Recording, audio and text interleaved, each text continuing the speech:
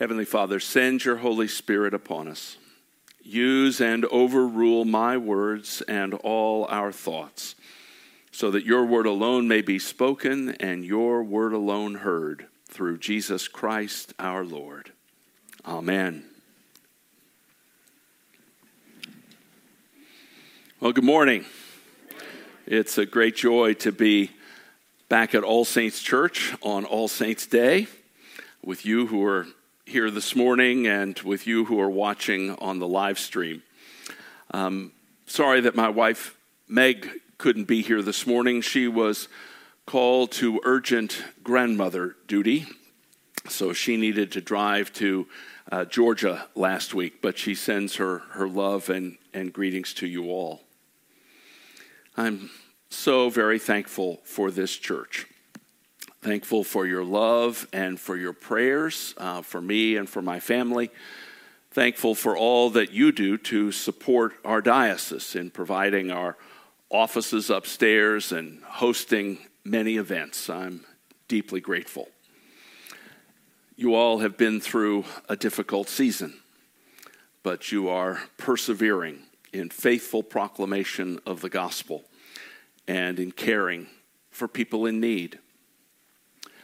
My great thanks to you, Scott, and to Jed, to Julie and Andy, to David and Desiree and Tara and Esther, Heidi and Jason and your entire team, and to the members of the vestry.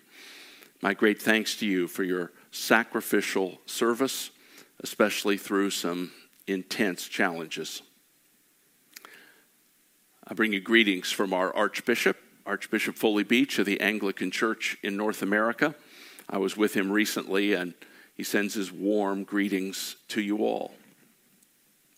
Well, this morning, several young people are being confirmed, and adults are being received into this church. They're all reaffirming the commitments and vows made at baptism and seeking the empowering of the Holy Spirit to live as followers of Jesus. Now, the word confirmation is not in the Bible, at least not the way we use it, but the practice of confirmation is in the Bible.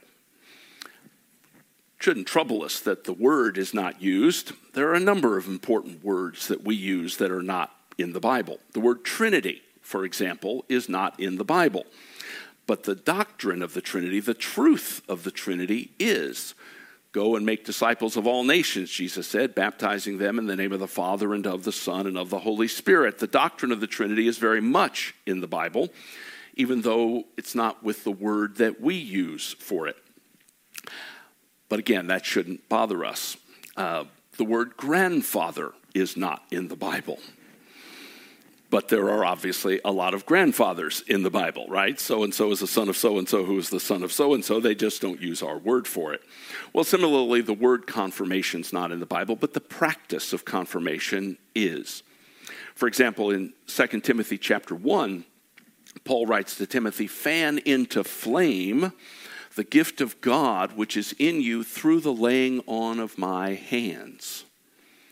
That was Timothy's confirmation. What Paul, the apostle, or bishop in our context, when he laid hands on Timothy to be filled and empowered with the Holy Spirit. Now, interestingly, that was not Timothy's ordination as a priest, as a pastor, as an elder. That's spoken of in 1 Timothy chapter 4, verse 14, when Paul speaks to Timothy about the time when the council of elders laid their hands on him, which has always been the way that priests are ordained, when the other priests join with the bishop in laying hands on the one being ordained. But no, in 2 Timothy, Paul speaks about the time when he laid hands on Timothy. And that also wasn't when Timothy first became a Christian, because we know from Acts chapter 16 that Timothy was already a disciple when he first met Paul. But Paul knew that even though Timothy was already a committed believer, it was important that he, as the apostle, lay his hands on Timothy for the empowering of the Holy Spirit. That's what we call confirmation. And that's what Christians have been doing for 2,000 years, publicly declaring our faith in Jesus and receiving the laying on of hands for the strengthening power of the Holy Spirit to live the Christian life. Well, you don't need me to tell you how divided is our culture, how polarized our nation has become over just about everything, from handling the coronavirus epidemic to issues of race and justice to human sexuality and abortion.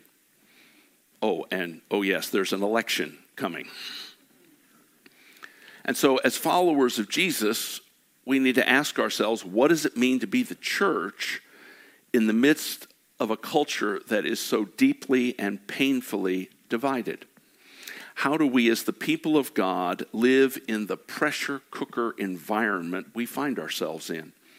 How do we remain united as the body of Christ when the polarizing issues around us seem to demand that we take sides, even against one another?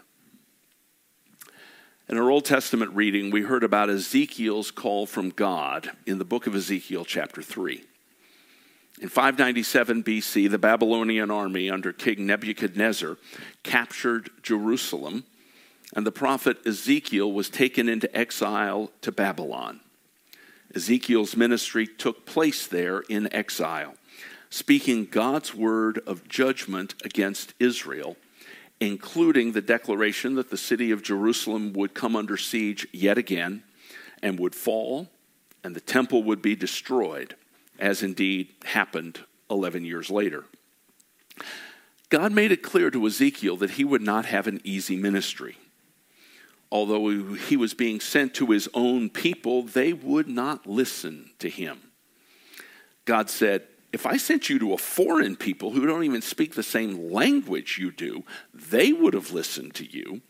But your own people, the house of Israel, God said, they won't listen to you because they don't listen to me. They are all stubborn and hard-hearted. But God provided for Ezekiel. He gave him what he needed to fulfill his calling. God said in Ezekiel 3, verse 8, I have made your face as hard as their faces, and your forehead as hard as their foreheads. God was making Ezekiel as solid for the truth as his opponents were for their sinful rebellion. God was giving Ezekiel what it took so he wouldn't cave under pressure, so he would stand firm to proclaim the word of the Lord among people who despised it. I have made your face as hard as their faces, and your forehead as hard as their foreheads. Again and again, God tells Ezekiel, set your face. Set your face against Jerusalem. Set your face against the false prophets. Set your face against those who worship idols. Set your face against the pagan nations. Ezekiel was to be determined, resistant, unyielding, fearless, bold, willing to face all, to risk all, and to persevere to the end. And God's saying that to us as well. In a culture where mere affirmation of historic Christian teaching about marriage and sexuality is increasingly deemed to be hate speech, God says, don't compromise my word. Don't fold under the pressure that is likely only to increase. You may have to pay a price, but set your face like flint. At the same time, God told Ezekiel that his heart was to stay open to the word of God, receptive to the things of God. Verse 10, moreover, he said to me, Son of man, all my words that I shall speak to you, receive in your heart and hear with your ears. Ezekiel must not become calloused, insensitive, angry. He was to be tender-hearted and vulnerable, moved by the things that move the heart of God, even as he was hard as flint against all opposition. But it's possible to get that all wrong. Here's what the Lord showed the prophet Zechariah in Zechariah 7, beginning at verse 8. The word of the Lord came again to Zechariah. This is what the Lord Almighty says: administer true justice, show mercy and compassion to one another. Do not oppress the widow or the fatherless, the alien or the poor. In your hearts do not think evil of each other. But they refused to pay attention.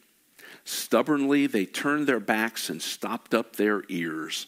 They made their hearts as hard as flint and would not listen to the law or the words that the Lord Almighty sent by his Spirit through the earlier prophets. So the Lord Almighty was very angry. They got it all wrong. They compromised God's truth. They were squishy where they were to be firm. And they were hard-hearted precisely where they were to be tender. They were oblivious to injustice. They were without compassion to the vulnerable. They thought the worst of others. I've been reading a bit about the impact that technology is having on us. Reading from both secular scientists and engineers like Jaron Lanier, and Christian theologians and philosophers like Craig Gay of our own Anglican Church in North America. They are warning about what the technology is doing to our character, to our soul. In particular, they caution us that social media is fostering the polarization of our society to the extent that it is destroying our capacity for empathy. Now, I'm not qualified to explain how technology companies make use of algorithms, but these critics make clear that social media companies feed us, with a polarized diet of material that makes it more difficult to empathize with those who disagree with you. Lanier points out that what people see when they log into their preferred social media platform is a universe that has been completely customized by algorithms to provide material that either meshes with your hyper-individualized preferences or else is radically opposed to your views. And it leads to a culture where we are constantly reinforced in believing the very best of the virtues and motives and insights of our own camp, and the very worst of those evil people who disagree. In fact, our culture urges you increasingly to demonstrate your commitment to your cause by how viciously you attack those you oppose. But we are to be firm here, hard against all opposition to God's truth and God's purposes, yet tender here, loving and open toward the Lord and toward people. Look at the example of Jesus. Isaiah chapter 50 contains the third of 4 servant songs in the book of Isaiah, 4 passages about the Messiah, the one who would suffer on behalf of others, the one who would take upon himself the sins of the world. Isaiah chapter 50, verses 6 and 7 contain the familiar words about the unjust suffering that the Messiah would undergo. It says, I gave my back to those who strike, my cheeks to those who pull out the beard. I hid not my face from disgrace and spitting, but the Lord God helps me. Therefore I have not been disgraced. Therefore I have set my face like a flint, and I know that I shall not be put to shame. That's the prophetic word showing how the Messiah would live, with his face set like flint. And that word was perfectly fulfilled in Jesus.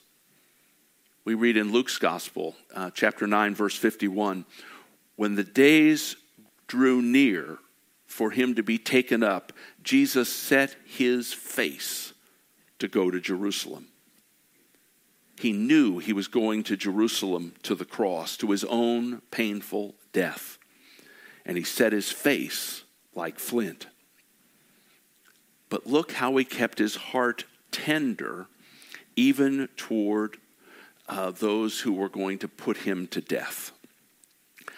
From our reading this morning, Luke's Gospel, chapter 19, beginning in verse 41. When Jesus drew near and saw the city, he wept over it, saying, "Would that you, even you, had known on this day the things that make for peace, but now they are hidden from your eyes." His face was set firm against all opposition to the word and purposes of God, and yet his heart was full of love, even for those who rejected him. Jesus didn't become calloused or cynical or bitter through his painful experiences of rejection. He remained open and tender toward his heavenly Father, weeping over the sins of the people.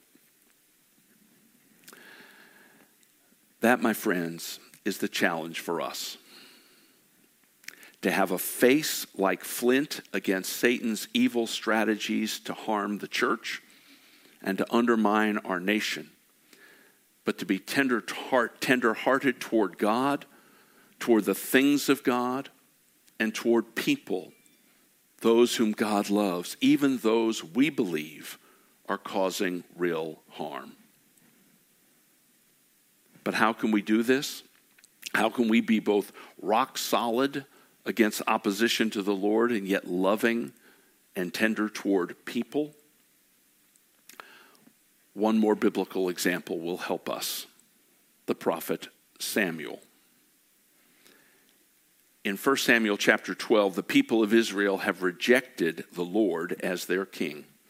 And they have demanded a human king so that they can be like all the other nations. And this is in direct disobedience to the will of the Lord and the word which Samuel had spoken to them. But in spite of their rejection of Samuel's wise counsel and leadership, Samuel remains tender-hearted toward this rebellious people. 1 Samuel chapter 12, beginning at verse 20. Samuel said to the people, "Do not be afraid. You have done all this evil. Yet do not turn aside from following the Lord, but serve the Lord with all your heart. Do not turn away after useless idols. They can do you no good, nor can they rescue you, because they are useless. For the sake of his great name, the Lord will not reject his people, because the Lord was pleased to make you his own." Now, how is Samuel able to be so gracious and so encouraging to those who've been so difficult for him? Here's the key, verse 23. "As for me, far be it from me that I should sin against the Lord by failing to pray for you, and I will teach you the way that is good and right." Prayer was the key for keeping Samuel's heart right toward those he led. "Far be it from me that I should sin against the Lord by failing to pray for you." Samuel was not praying that they'd be taken out by a lightning strike. He was not praying that they would live miserable lives so that they would have to admit that Samuel had been right and he could say, "I told you so." I think we can be sure that Samuel was praying for the Lord to work in their lives, to turn them back toward God. He was praying that the Lord would truly bless the people and the nation. God may be giving you great insight into the sins and errors and evils of our nation. But God reveals sinful realities around us, not so that we can judgmentally go tisk, tisk, but so that we can intercede. And that was why the Apostle Paul told the church to pray for kings and all those in authority. When Paul wrote that letter to Timothy, the one in authority, the Roman emperor, was Nero. Nero, who tortured Christians for entertainment. And Paul said, pray for him. May I suggest that as a spiritual discipline, as a place for us to begin. We might each adopt for prayer one public figure who seems to stand for everything we think is wrong in our culture. Ask the Lord to show you whom you might personally commit to pray for. Ask the Lord to give you his heart for that person. And pray. Pray as the Lord leads. Pray for the Lord's love and transforming power to move upon that one. As Christians, we're called to be both messengers of truth and ambassadors of reconciliation.